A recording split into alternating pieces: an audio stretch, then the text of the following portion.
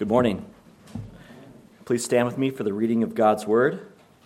This morning's text will be from Ephesians chapter 1, and we will be reading the first 14 verses. Paul, an apostle of Christ Jesus by the will of God, to the saints who are in Ephesus and are faithful in Christ Jesus, grace to you and peace from God our Father and the Lord Jesus Christ. Blessed be the God and Father of our Lord Jesus Christ, who has blessed us in Christ with every spiritual blessing in the heavenly places, even as he chose us before him in love. He predestined us for adoption to himself as sons through Jesus Christ, according to the purpose of his will, to the praise of his glorious grace, which he has blessed us in the Beloved. In him we have redemption through his blood, the forgiveness of our trespasses, according to the riches of his grace, which he lavished upon us in all wisdom and insight, making known to us the mystery of his will, according to his purpose, which he set forth in Christ as a plan for the fullness of time, to unite all things in him, things in heaven and things on earth. In him we have obtained an inheritance, having been predestined according to the purpose of him who works all things according to the counsel of his will, so that we who were the first to hope in Christ might be to the praise of his glory. In him you also, when you heard the word of truth, the gospel of your salvation, and believed in him, were sealed with the promised Holy Spirit, who is the guarantee of our inheritance until we acquire possession of it, to the praise of his glory. And all God's people said, Amen.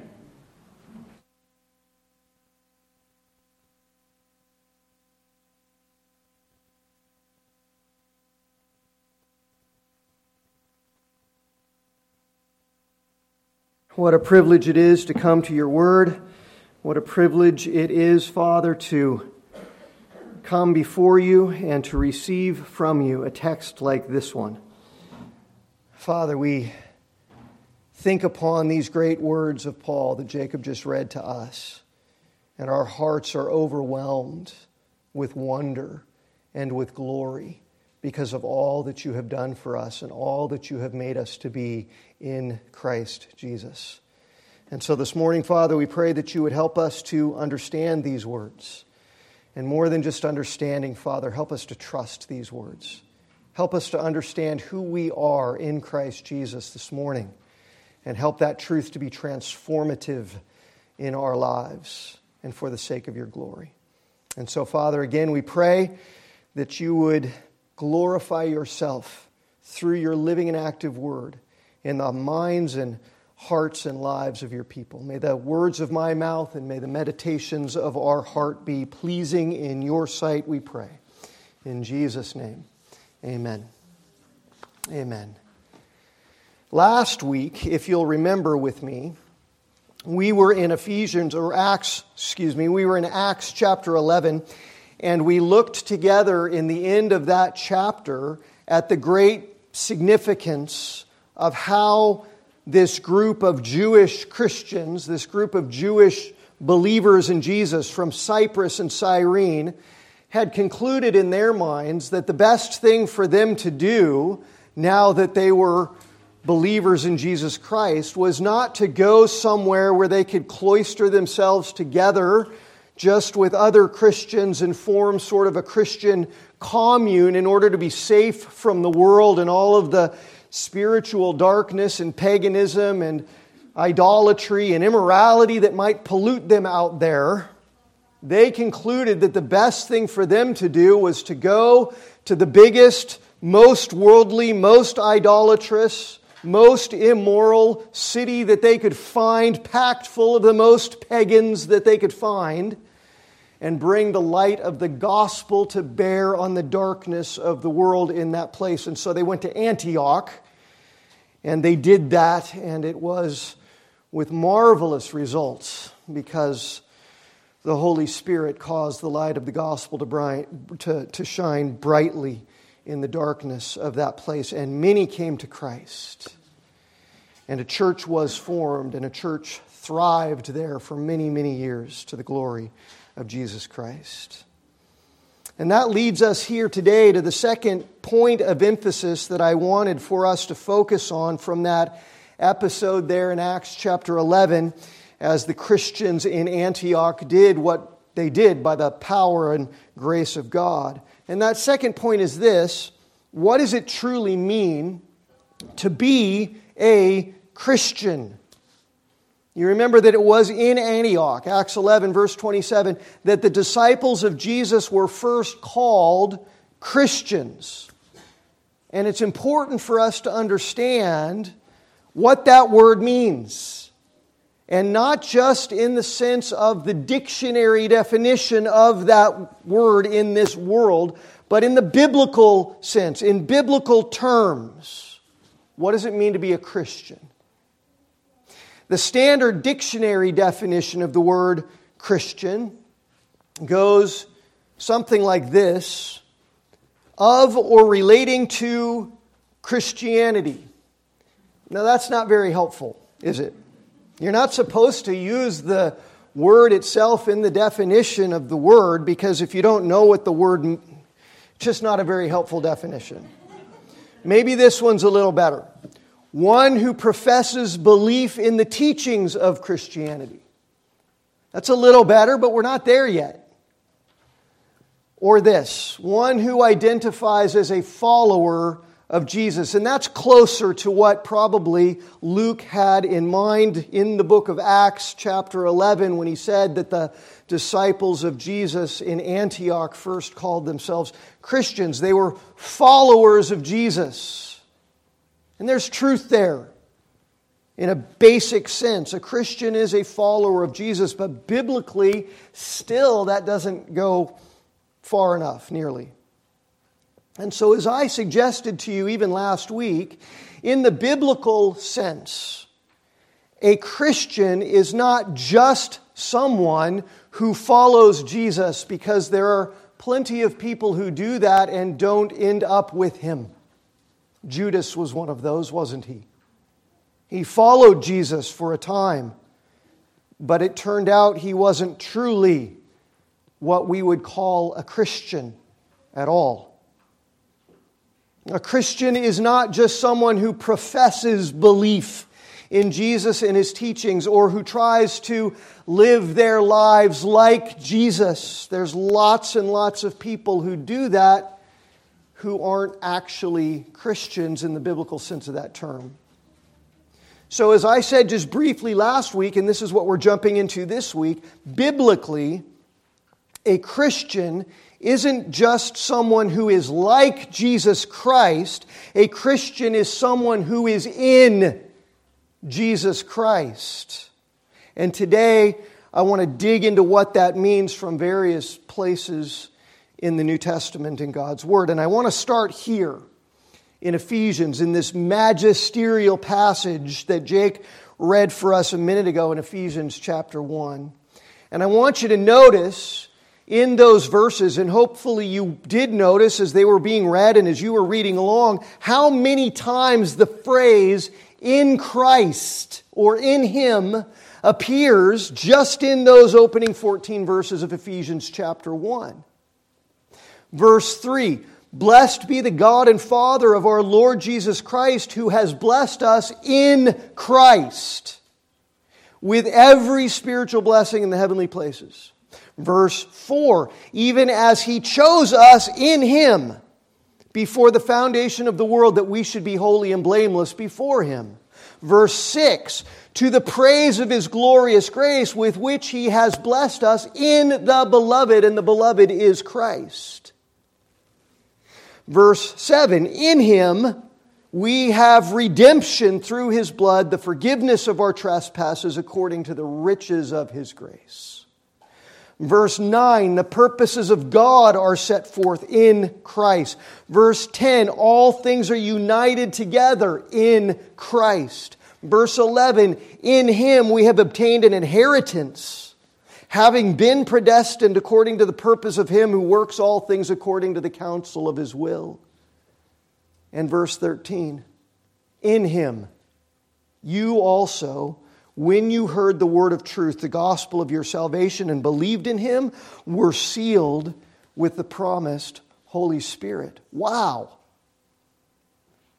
Being in Christ is a big deal. We're lavished with every spiritual blessing that God has to lavish us with in Christ. We're chosen by God in Christ before the foundations of the world. We're blessed by God's glorious grace in Christ. We have redemption and forgiveness in Christ. God's eternal purposes are set forth and accomplished in Christ. God unites all things together in Christ. We have obtained an eternal inheritance in Christ, and we are sealed by the Holy Spirit in Christ. Whatever it means to be in Christ, it's a pretty great thing, since it means all of that. And so it's really important for us to come to understand what exactly it means to be in Christ. And that phrase is one that Paul doesn't just use here in the opening verses of the book of Ephesians. This phrase, in Christ, is one that he uses all over the place, all throughout the New Testament. In fact, just in Paul's letters, he uses this phrase over 220 times, just in his letters, talking about this reality of Christians, believers in Jesus, followers of Jesus, being in him. For example, and this is one of the most potent ones, just listen, Romans chapter 6 and verse 11. You must consider yourselves dead to sin and alive to God in Christ Jesus. Now see, he's not just talking about something theoretical, right? What he's talking about is the true Christian's actual nature and essential relationship to Jesus, and it's something spectacular.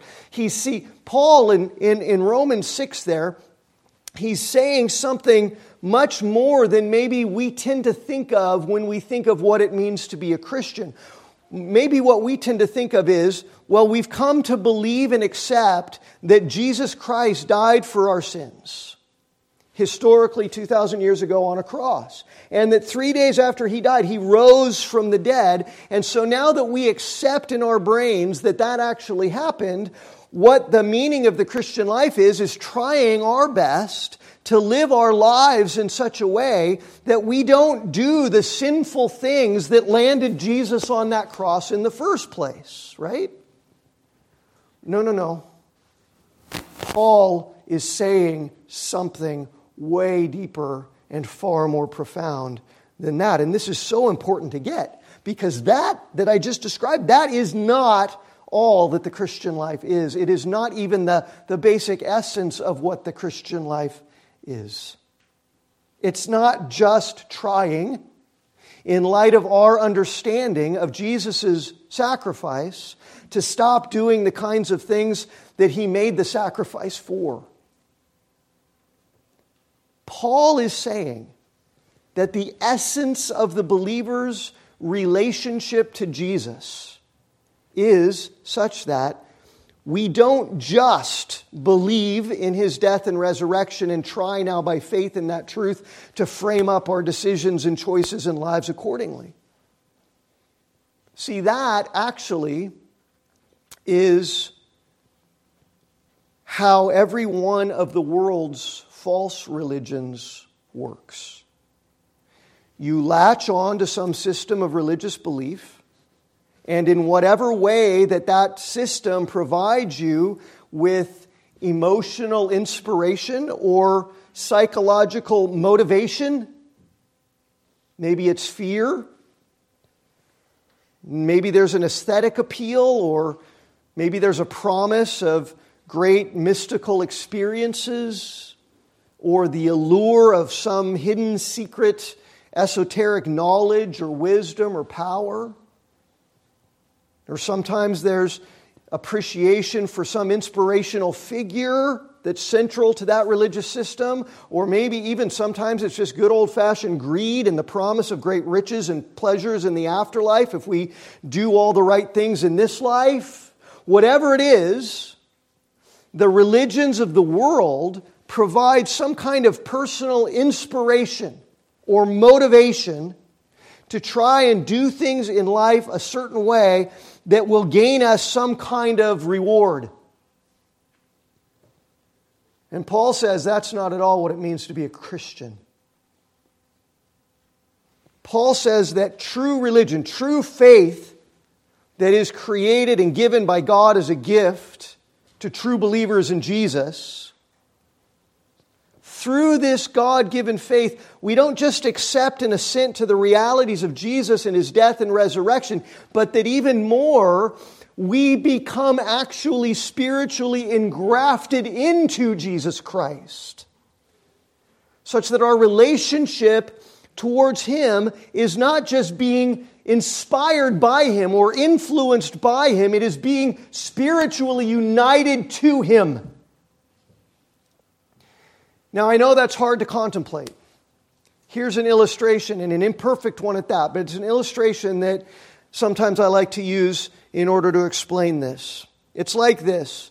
It's like standing out on the highway, hopefully not this one, but maybe a big open highway where there's no other cars or people around, and seeing a super fast performance sports car like a Ferrari or a Lamborghini or a McLaren or a Bugatti. I think those things can go over 250 miles an hour, right? You're standing there and you hear something coming in the distance, and then, whoa, this thing flies by you, going more than 200 miles an hour, and you go, man, that's inspiring.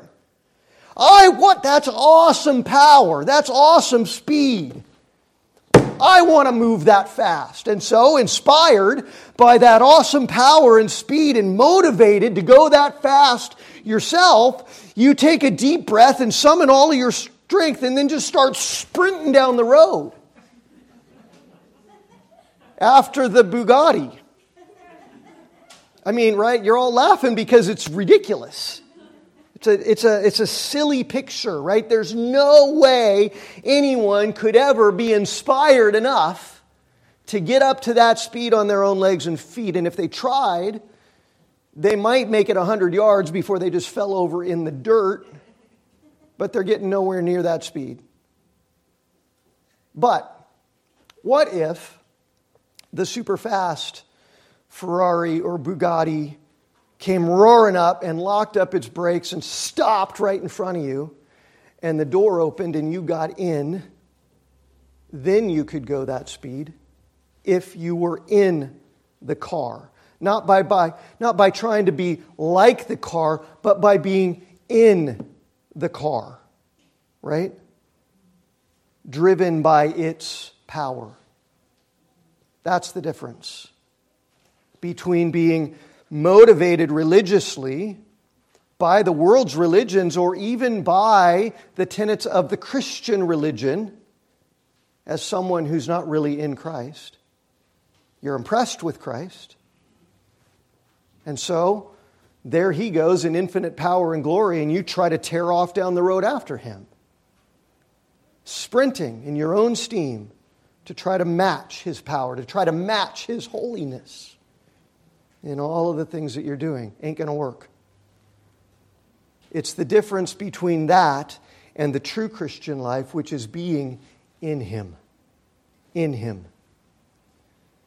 And what that means to be in Christ, first of all, it's not some kind of physical reality, right? That's where the illustration of being inside the sports car ends.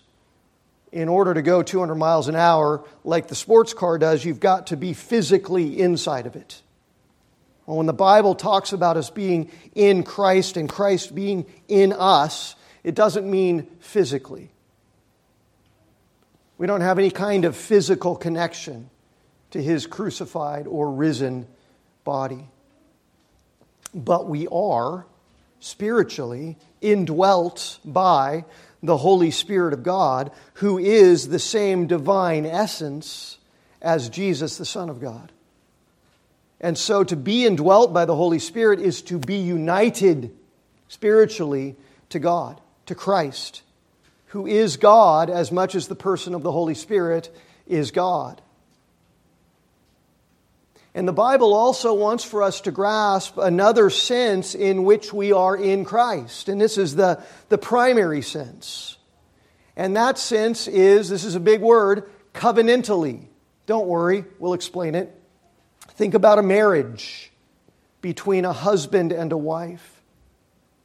They're in a relationship with one another, but it's a completely and qualitatively unique kind of relationship, different from any other kind of relationship that exists between human beings in this world. Why? Because marriage, instituted by God, is a relationship of unique covenant union. Now, a covenant is just, think of like a treaty or a contract that is binding between two parties or two people. And covenants are like that, and they're built on promises between the two parties. Promises to adhere to the terms of the covenant for the mutual benefit of both parties. In marriage, it's the vows, right? And in a marriage between man and wife, this is an entirely unique kind of covenant, because it's not just an agreement made upon the will of two people. Marriage is instituted by God. Marriage is a covenant relationship instituted and affected by God. Right? So the two, therefore, before God, come together in marriage and become one flesh. Those are Jesus' own words in the Gospel of Mark, right? Therefore, a man shall leave his father and mother, hold fast to his wife, and the two shall become one flesh. They are no longer two, they are one. And therefore, what God has joined together, let no man separate. In marriage, because it's God the one who's doing it, God's the one joining them together, they are no longer two people. It's no longer Steve and then Wendy, and we live in the same house and share all of the food and bank accounts and all of the things. It's not Steve here and Wendy here. It's now Steve and Wendy together as one.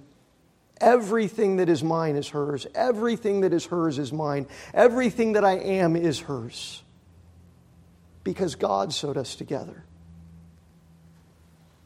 And of course, in Ephesians chapter 5, Paul makes it clear that human marriage between a man and a wife was instituted by God primarily in order to be the best and most accurate and clearest picture in all of creation of God's relationship covenantally to His people, of Christ's relationship to His bride, which is the church.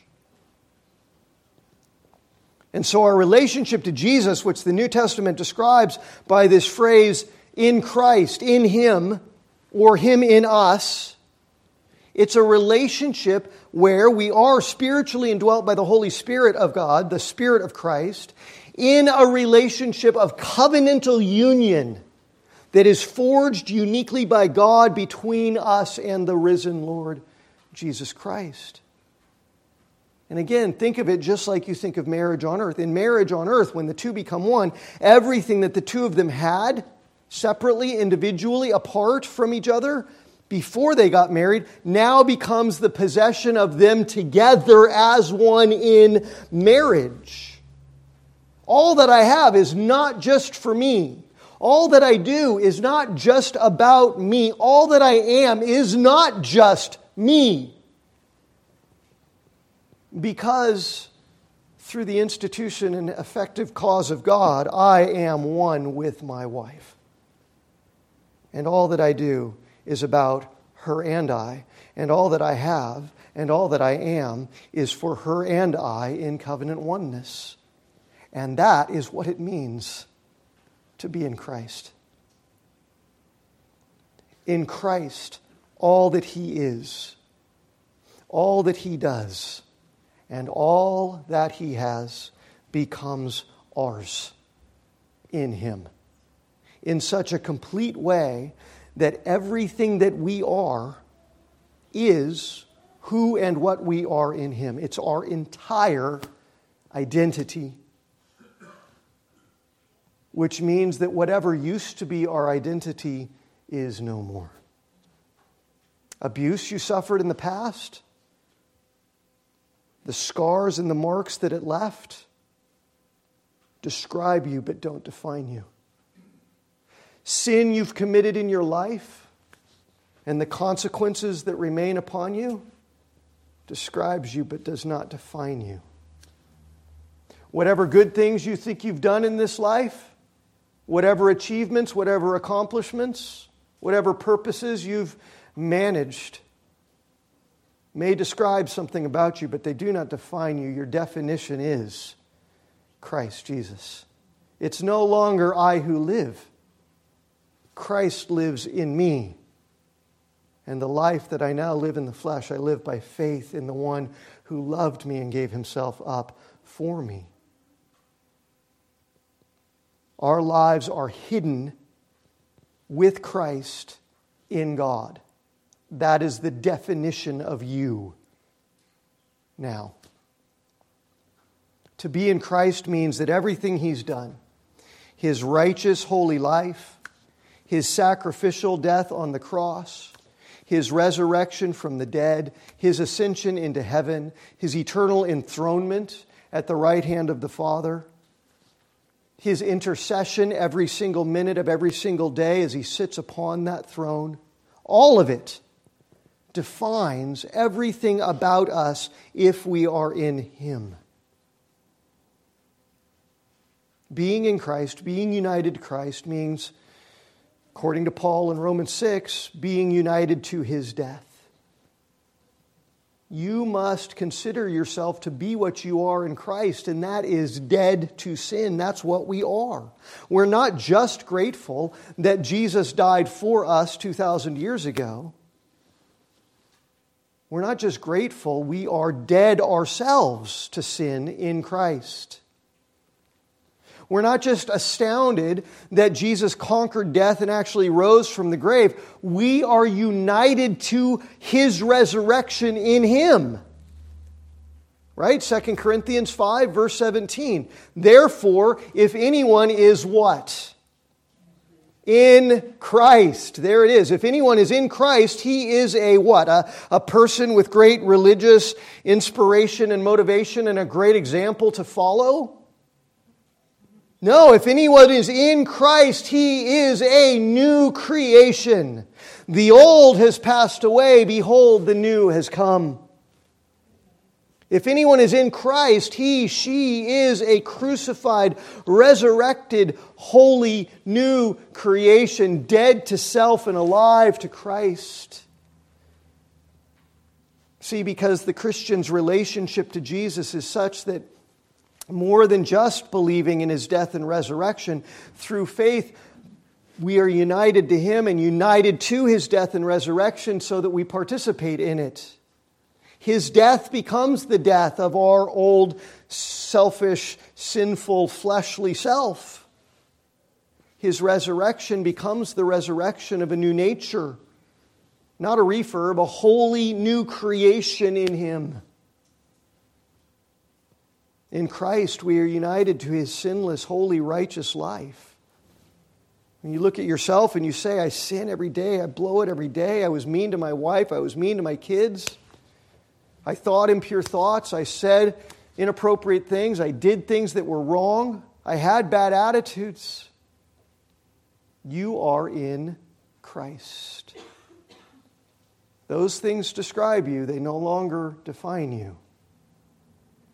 You must look to the one in whom your life is now hidden in God. You are united to His righteous life. And in that way, you are justified because His righteousness is accounted to you. Just like your sin, all of your sin, was accounted to Him on the cross. And so when God looks upon you, He says, I don't condemn you. I accept you.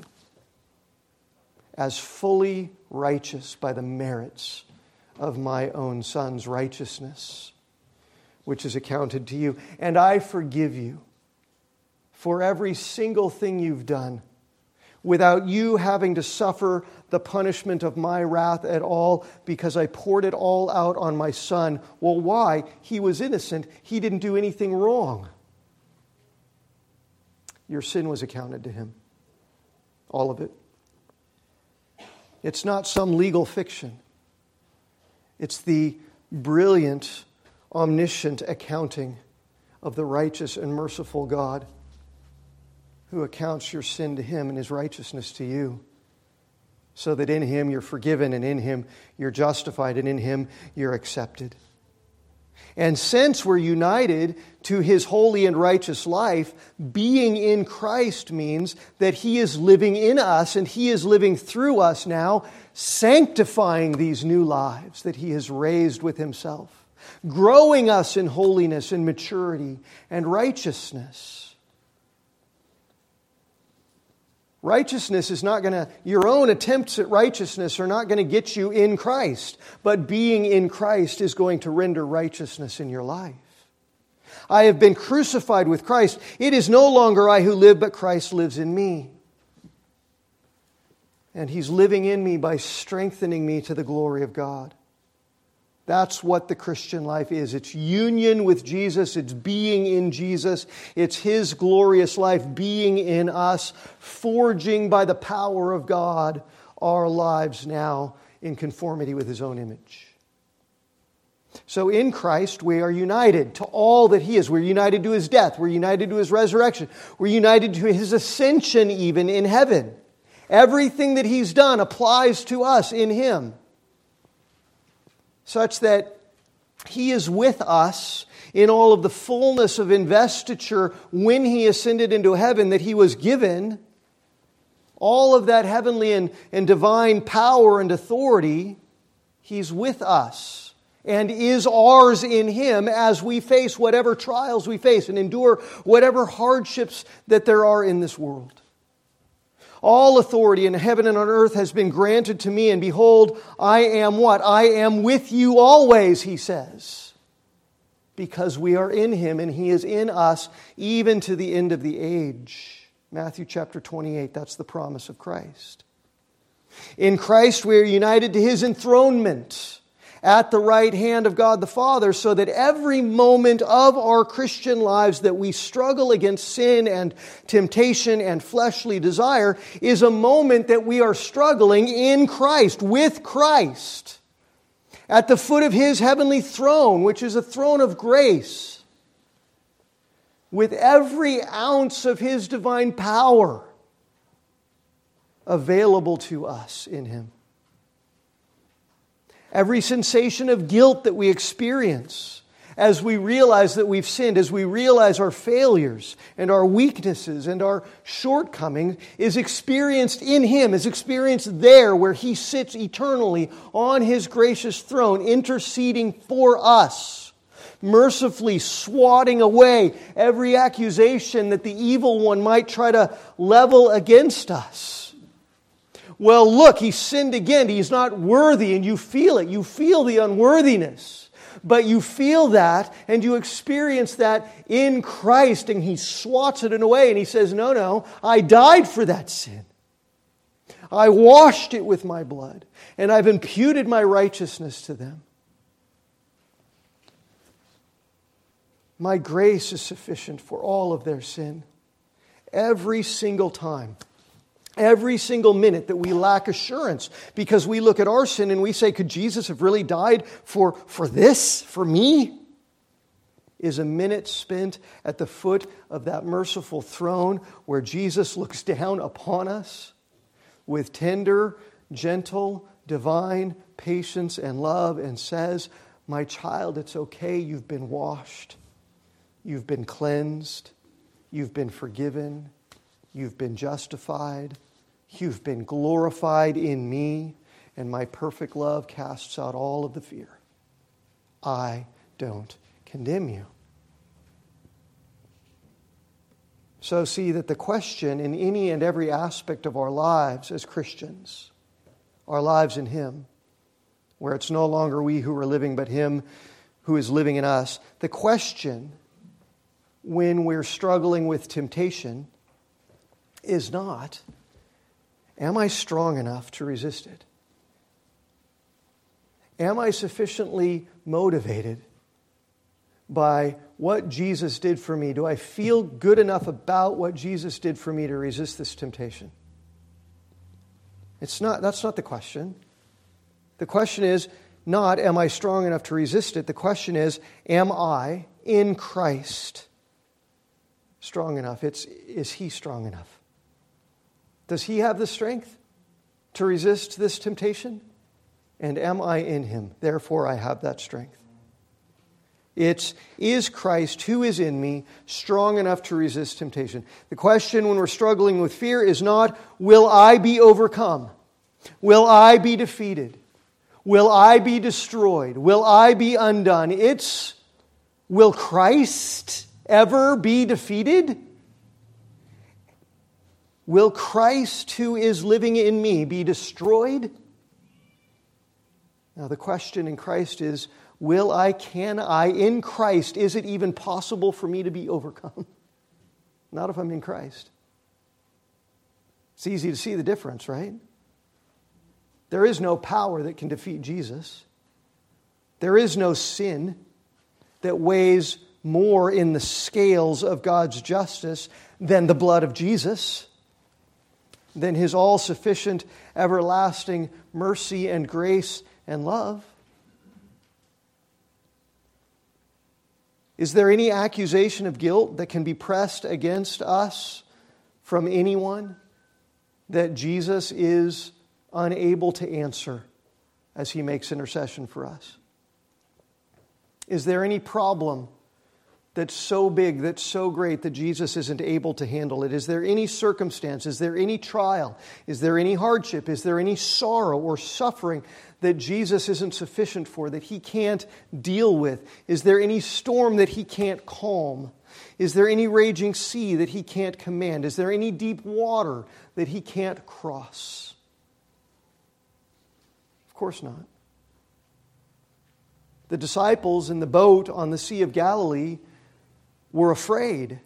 And Jesus rebuked them as having little faith because Jesus was in the boat with them. And it is much better to be in Christ even than to be in the boat with Christ. You have it far better in the storms of life than even those disciples did in the boat with Jesus on the Sea of Galilee. So see, if we're in Him, if it's no longer we who live, but Him who lives in us, there's none of it out there that can overwhelm us. Not in Christ. Thus says the Lord, Isaiah 43, He who created you, O Jacob, He who formed you, O Israel, fear not. For I have redeemed you, I have called you by name, and you are mine. When you pass through the waters, I will be with you. Through the rivers, they shall not overwhelm you. When you walk through fire, you shall not be consumed. The flame shall not consume you. For I am the Lord your God, the Holy One of Israel. I am your Savior. And we are in Him. And He is in us through faith. It's so critical, it's so crucial to understand this great reality of our union with Jesus, of the reality of this awesome truth of being engrafted into Him and its implications of being in Him. Do you see how massively significant this is for every aspect of our lives in Him? With that understanding, think again about everything that Paul says here in Ephesians chapter 1. All of this is real, all of this is true for everyone who is in Christ Jesus. We are lavished with every spiritual blessing in Christ. All that He is, all that He does, all that He has is ours in Him. It's like being the most impoverished person on the face of the planet, the most malnourished, the most desperately sick person. And He comes and He takes you for His own, His bride, and welcomes you into His palace, where there is every richness under heaven. All of the wealth. There is every kind of food and drink you can imagine. There is every kind of medicine, and it is all yours to avail yourself of. And you cannot be poor anymore. And you cannot be sick anymore. And you cannot be hungry anymore. You cannot be weak anymore because you are in Him. We are lavished with every spiritual blessing in Christ. We are the bride of Christ through faith in Him. We have full access to all of the infinite wealth of every spiritual blessing in the heavenly places. Every ounce of God's goodness and faithfulness and loving kindness and grace and power is ours in Him. And we're chosen by God in Christ before the foundation of the world. That means that the way God sees us, that the way God considers us, evaluates us, whether or not He'll accept us, has been established before the foundation of the world in Christ, not in us. Before we even existed, our being chosen by God for everlasting redemption hung entirely not on what we would or would not do. It hung entirely on Christ, on who He is and on what He would do.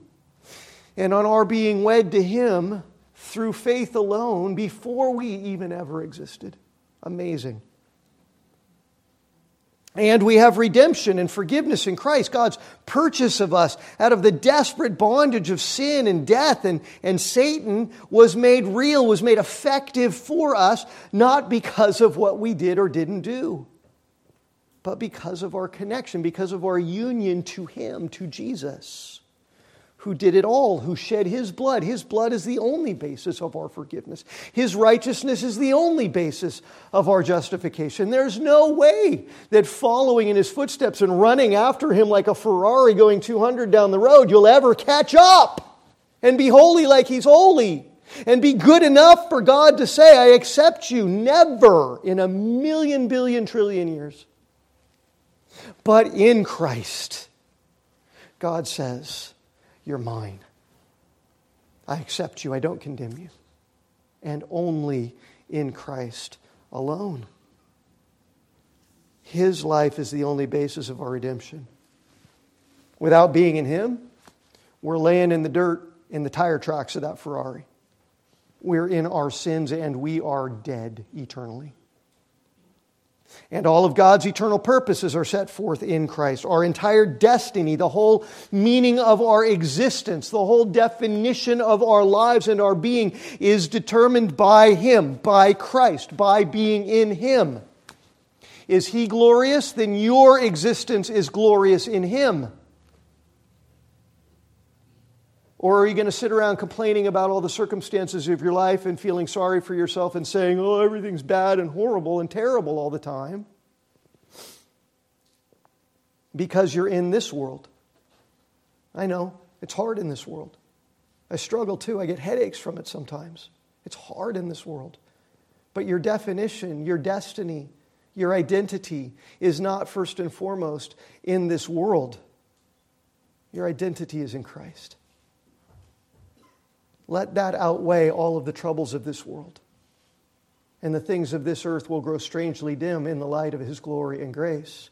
And all of the troubles and trials of this world will come to seem like the momentary light afflictions that they actually are in comparison with the glory of the Christ in whom we live. All of God's eternal purposes are set forth in Christ. We have obtained an eternal inheritance in Christ. You just go home today and meditate just on that for the rest of the day.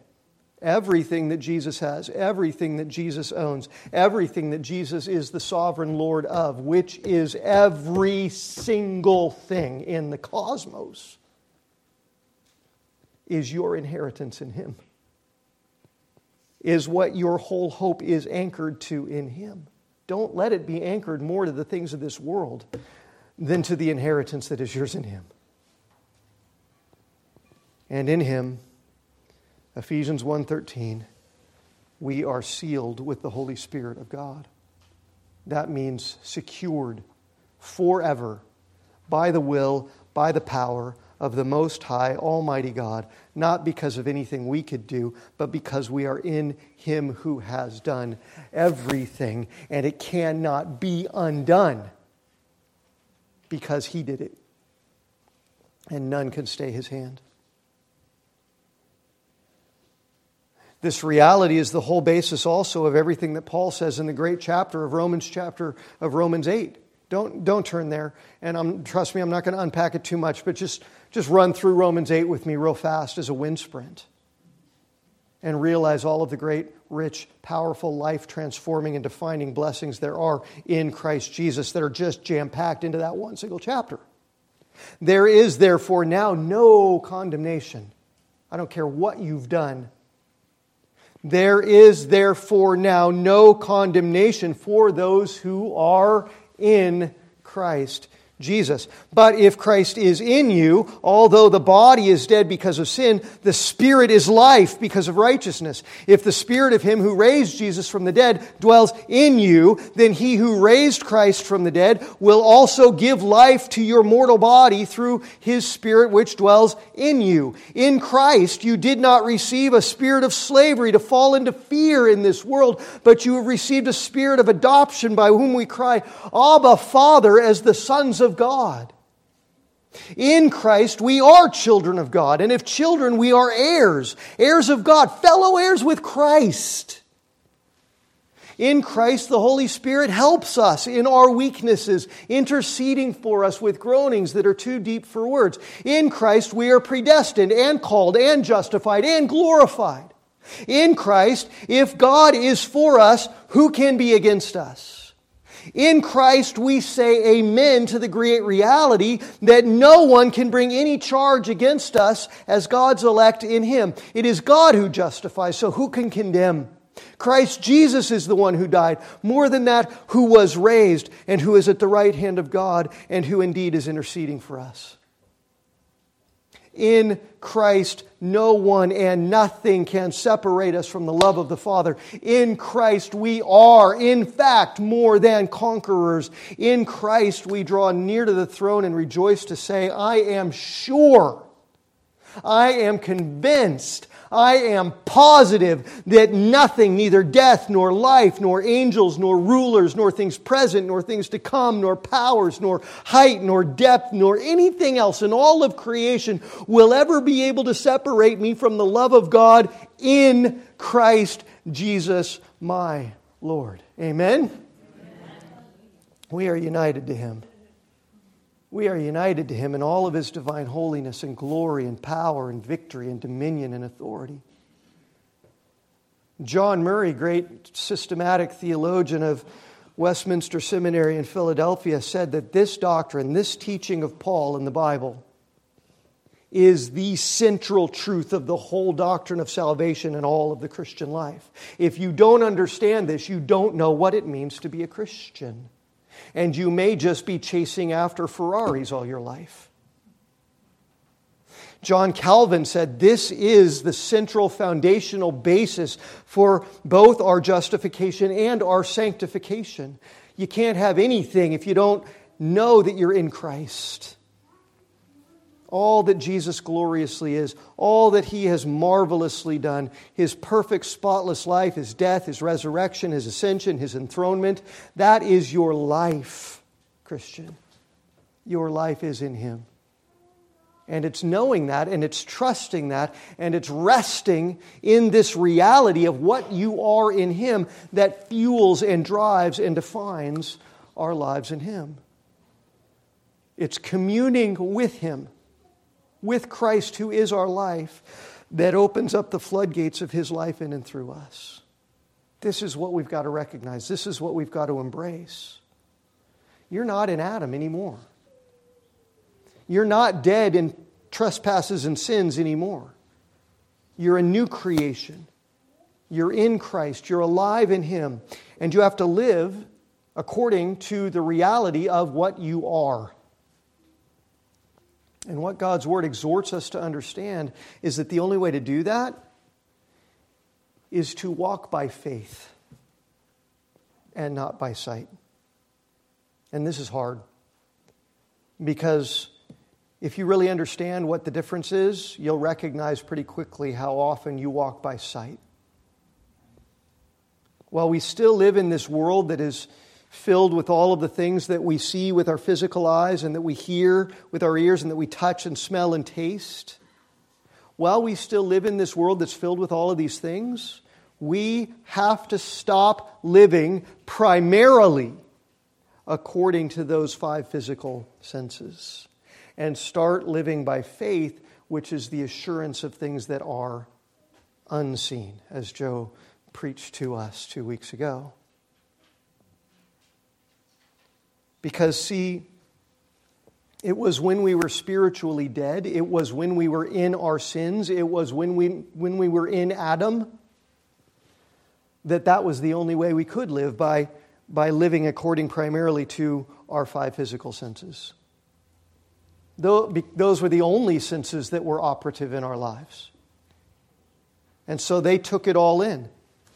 And then our fallen, sinful minds processed all of the data that our 5 senses took in and interpreted it, but twisted it according to our fallen, sinful, self-willed, foolish, darkened hearts. But now, see, now that we're in Christ, we've got to flip it around. We've got to walk by faith first and not by sight. Faith by which we are united to Christ has to be the predominant sense through which we see and understand and interpret this world and our lives in it and everything that's happening all around us. Or else we'll never know what it all means. Now I want you to flip with me over to the book of Colossians, because we're coming to the end of our time and I want to close with this. Flip over to Colossians chapter 3. And just look at the first 2 verses of Colossians 3. If then you have been raised with Christ, seek the things that are above where Christ is, seated at the right hand of God. And set your minds on the things that are above, not on the things that are on earth. You see what he's saying? Don't walk by sight, walk by faith in the unseen things that are above. Because you are a new creation in Christ, because you are united to Him, because your life is now defined by His life, His desires, His righteousness, His will, His holiness and glory is what defines you now. You've got to set your mind on those realities, first and foremost, of who He is and of who you are in Him, if you want to have any hope of living in this world in a way that is characterized by peace and hope and love and joy. If you keep walking by sight, you'll only feel frustrated and defeated and bitter.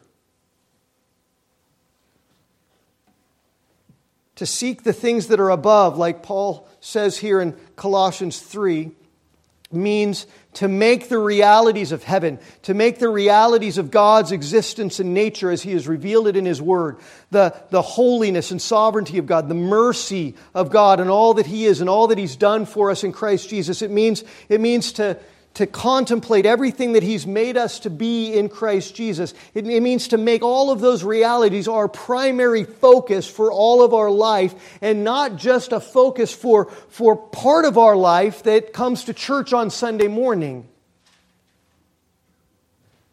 What Paul means is to desire and to strive for the things that are above in every part of our lives. Center your interests on Christ, and then let every other interest fall into its rightful place after that. Allow all of your attitudes, all of your ambitions, allow your whole outlook on life to be molded and defined by your relationship to Jesus. Paul means that your allegiance to Him has to take precedence over any other allegiance to self or anything in this world. That's what it means to seek the things that are above. And the verb that Paul uses there, to seek, is in the present active imperative tense, which just means this. It doesn't just mean seek, it means keep on seeking.